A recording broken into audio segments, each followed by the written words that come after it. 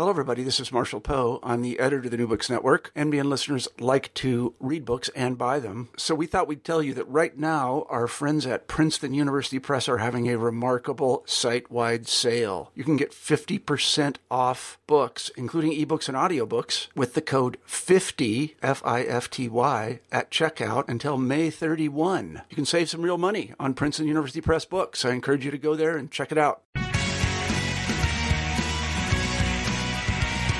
Welcome to the New Books in Political Science podcast. My name is Heath Brown, and today I'll be talking to Sarah Jaffe, who's the author of Necessary Trouble, Americans in Revolt, published by Nation Books this year. Sarah, how are you doing today? I am good. Yeah, it's such a pleasure. I've sort of been following from a distance all of your travels around the country talking about this book and have been so looking forward to having you on so that I could talk. I haven't been able to travel to all these different places. And so I've just been so excited to talk to you about this work. Before we get to it, maybe you could tell us just a little bit about yourself and some of your unique places that you've been and where you are now.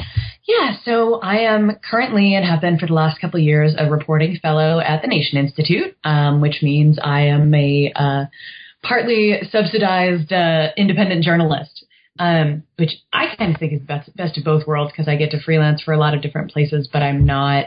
I have regular and steady support for my work, so I can actually do things like buy a plane ticket to go to North Dakota and cover the standoff around the Dakota Access Pipeline at a moment's notice, so to speak.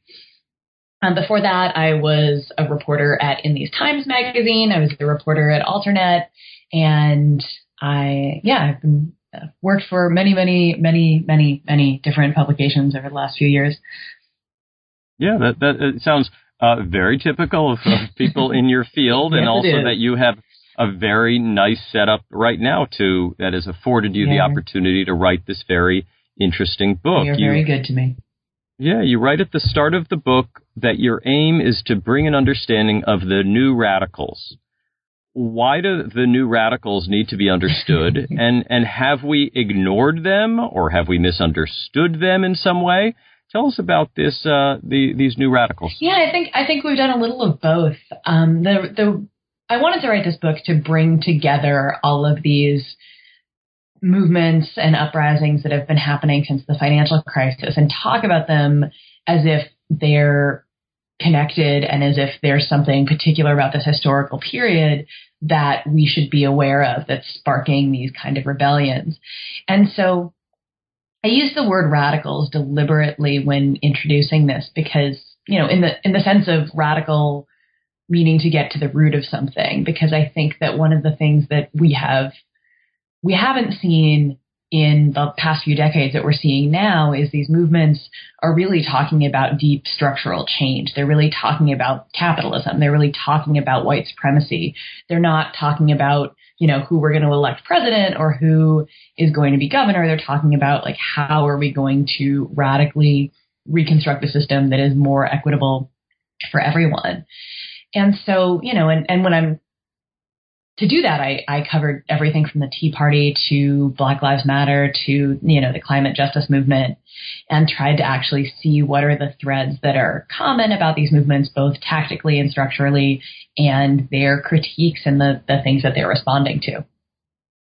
Now, in order to do this is a big big thing to do. In order to do this, you did a lot of traveling.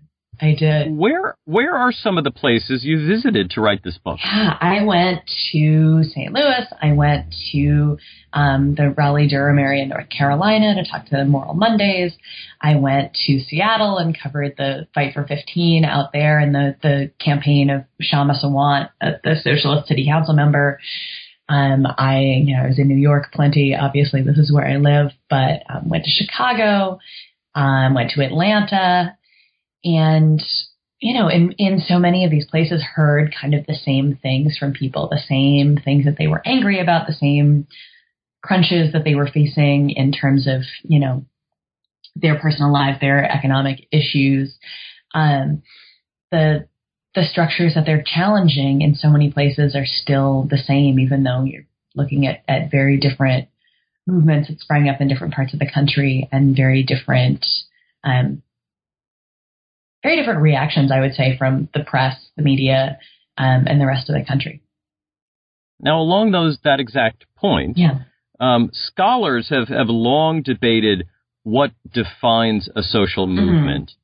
And as you wrote this book, did your definition change at all? You study some varied movements, some kind of tightly knit, and others much more loosely organized.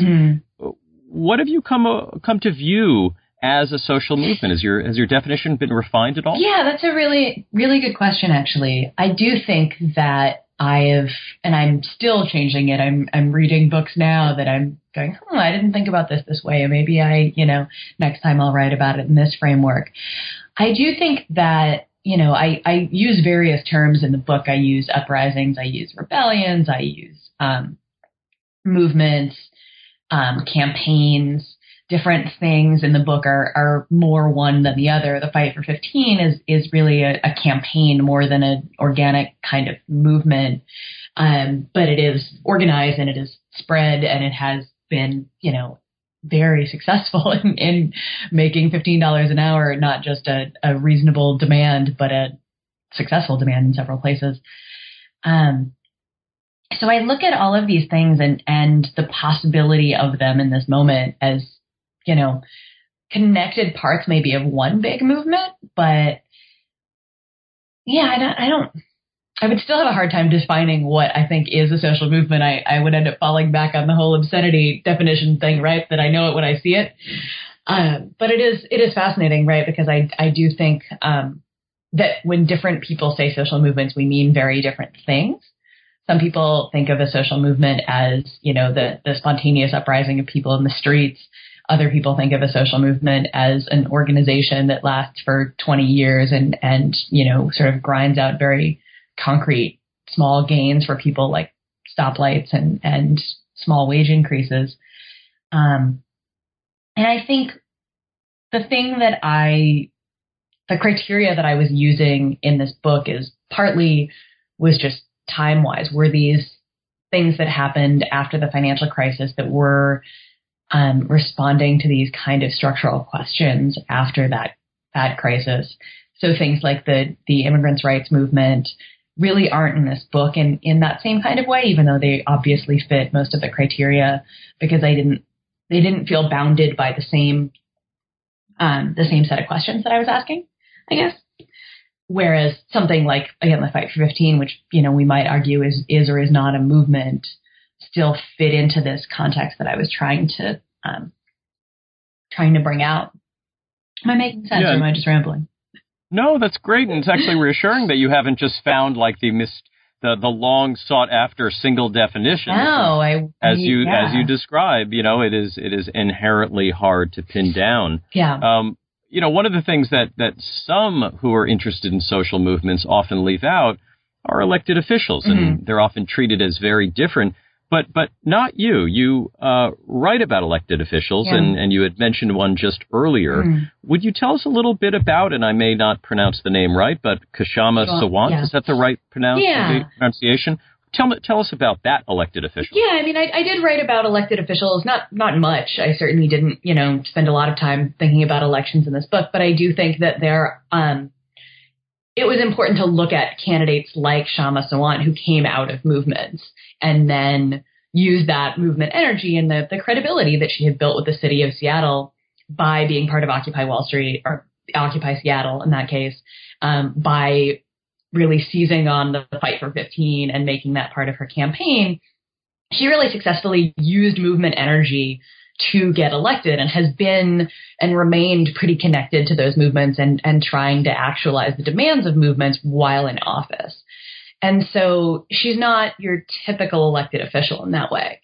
And I think there are plenty of elected officials in the country right now who owe their standing to the existence of these movements, whether we're talking about Bernie Sanders or whether we're talking about somebody like New York City Mayor Bill de Blasio, who was not really a creature of the movements, but who used some core demands of social movements that have been going on in New York City in order to get elected. So he zeroed in on stop and frisk and racist policing, and he zeroed in on economic inequality. So, I think that there are a lot of ways we can talk about social movements affecting elections and elected officials, whether or not that's electing a certain specific person.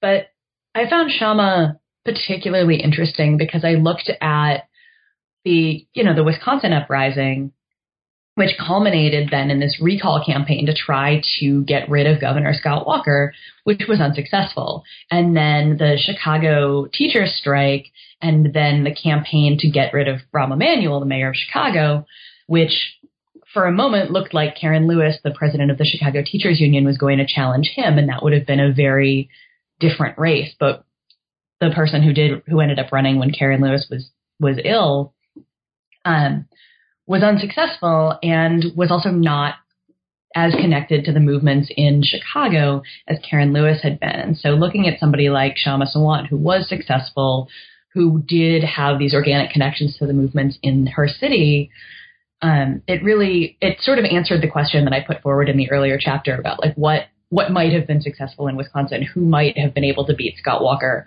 because running the same guy who had just been beaten by Scott Walker again didn't do the trick. Yeah. Now, much of the book, as you note, is about what we would describe as left-wing groups. Mm-hmm. But you also discuss the Tea Party. Tea Party mm-hmm. as a social movement. Yeah. And part of the New Radicals, and in which ways? I do think that, there's a tendency that I think is a really unfortunate tendency on the left to assume that the Tea Party was just this AstroTurf thing that was sort of dreamed up by billionaires. And, certainly the billionaires and Fox News did their part to try to make this thing as big as possible, and they threw money at it and threw coverage at it. But there are also a lot of legitimately angry people who did legitimate grassroots organizing to make the Tea Party a thing. And there are grassroots groups. People have written excellent books about the subject that I didn't get that deeply into it, but I did think that it was important to put it in this context again, because it was the thing and the first big thing that happened after the financial crisis, that was responding to the issues of the financial crisis and responding to them in a way that sort of did and sort of didn't make a lot of sense maybe, but was, it was definitely coming out of that moment. So when you think about the Rick Santelli on the floor of the Chicago Board of Trade, literally surrounded by the kinds of people who had created the financial crisis, yelling in anger about how we're going to go dump derivative securities into the lake, that, is a sort of incoherent thing when you think about it, but it, to many people, catalyzed the anger they were feeling and gave them somewhere to go with it. And there wasn't nearly the equivalent kind of mobilization on the left up until basically Occupy Wall Street. And how do you connect the Tea Party to the so-called alt-right? Oh, God. Is there a through line here? Term, I really hate alt-right. You don't use it in your book. No, so this is a term I'm using. No. Yeah. But I think exactly your point is right. It's a sort of a clunky term. So tell us why is alt-right so wrong to you, and what does it make sense of it for us I feel like, in your way, because I'm sure you think about it a lot. I do, because I hate that. I basically hate calling anything alt anything. This is a personal sort of linguistic pet peeve of mine. But in terms of the alt-right, like what is alt about them? Are we talking about somebody like Milo Yiannopoulos, who's basically a professional internet troll? Are we talking about people who are just like more blatantly white supremacist than we maybe thought people still were? Like, there's I start out the book with J.D. Meadows, who is a guy from Ripley, Mississippi, who was angry about the bank bailouts and angry about the Benchcraft plant leaving his town. And the group that he found that was organizing people who were angry about those things in Ripley, Mississippi, was the Council of Conservative Citizens, which is a very old white supremacist group that then got some fame a few years later when Dylan Roof shot 9 black people in a church in South Carolina. And it turned out that he had been reading the Council of Conservative Citizens website and reading racist news there, basically. So when people are like the alt-right is like this new right-wing conservative racist threat, I'm just like, well, the Council of Conservative Citizens was still around. They had a website. People were reading their news on, on the internet. So like, what's alt about it? What's new about it? The websites are a little shinier. I'm quite confused as to like what's new and alt about white supremacist far right groups. Those have been part of American history since the beginning and haven't gone anywhere. And I wonder, and I'm not an empirical researcher, so I don't really know what the best way to do this would be, but I would love to see a study on whether Donald Trump has actually increased the number of people in these kind of groups, whatever we're calling them, or whether they're just getting attention now because they're able to be a little more open because Donald Trump has created this space to just say horrifically racist stuff in public. So, so my feeling on the alt-right is using that term sort of creates a thing that's new and different out of something that doesn't seem terribly new and different to me. Yeah. Yeah, it's so interesting. I've written about the Tea Party before, and I think I agree with you. I think that, to sort of trim the long histories to be just, 2 or 3 years really does not do justice to the long institutional histories on all movements. Yeah. I mean, all of these movements really have ideas that they are building on and so forth. This really does take us to our current moment in many ways, which is not the focus of the book. But where do you anticipate these varied social movements, most of them that you talk about in the book, but also some of the ones that are a little more peripheral, where do you see these taking us over the next 4 years or so? Yeah, I mean, the next 4 years are going to be interesting. I think that there's not going to be the kind of grace period that Barack Obama got. And partly I think he legitimately got a grace period from progressive activists because everybody was so excited to have somebody who wasn't George W. Bush in the White House. Also, there was just straight up shock because the economy, capitalism had just sort of halfway collapsed and we weren't really sure what was going on. And neither of those conditions are going to exist for presumably President Hillary Clinton. And also, the insurgent challenge within the Democratic Party was against her, not with her. So those people are certainly ready from day one, day zero, day 180 days ago to fight her on things that they see as worth having a fight over, which many things. And so I'm looking right now at the fight that's going on in North Dakota around this Dakota Access Pipeline. And it's a fight about a pipeline. It's a fight about water. It's also a fight about treaty rights for the indigenous people who have always lived in that part of the country that are seeing their land just, taken, their burial grounds dug up. And it's a really fascinating moment. I went out there a few weeks ago and I really wish I had been able to put it in the book, but it was not happening when the book was finished. And I'm looking at that and I met people, I saw people that I knew from Occupy Wall Street out there. I met people from the movement for Black Lives who had traveled out there. I really saw this sense that people have now that their movements are interconnected and that they have to show up in solidarity with the people of Standing Rock, and those people will then show up in solidarity with them around their fights. And that, on some level, particularly climate change is all of our fight, of course.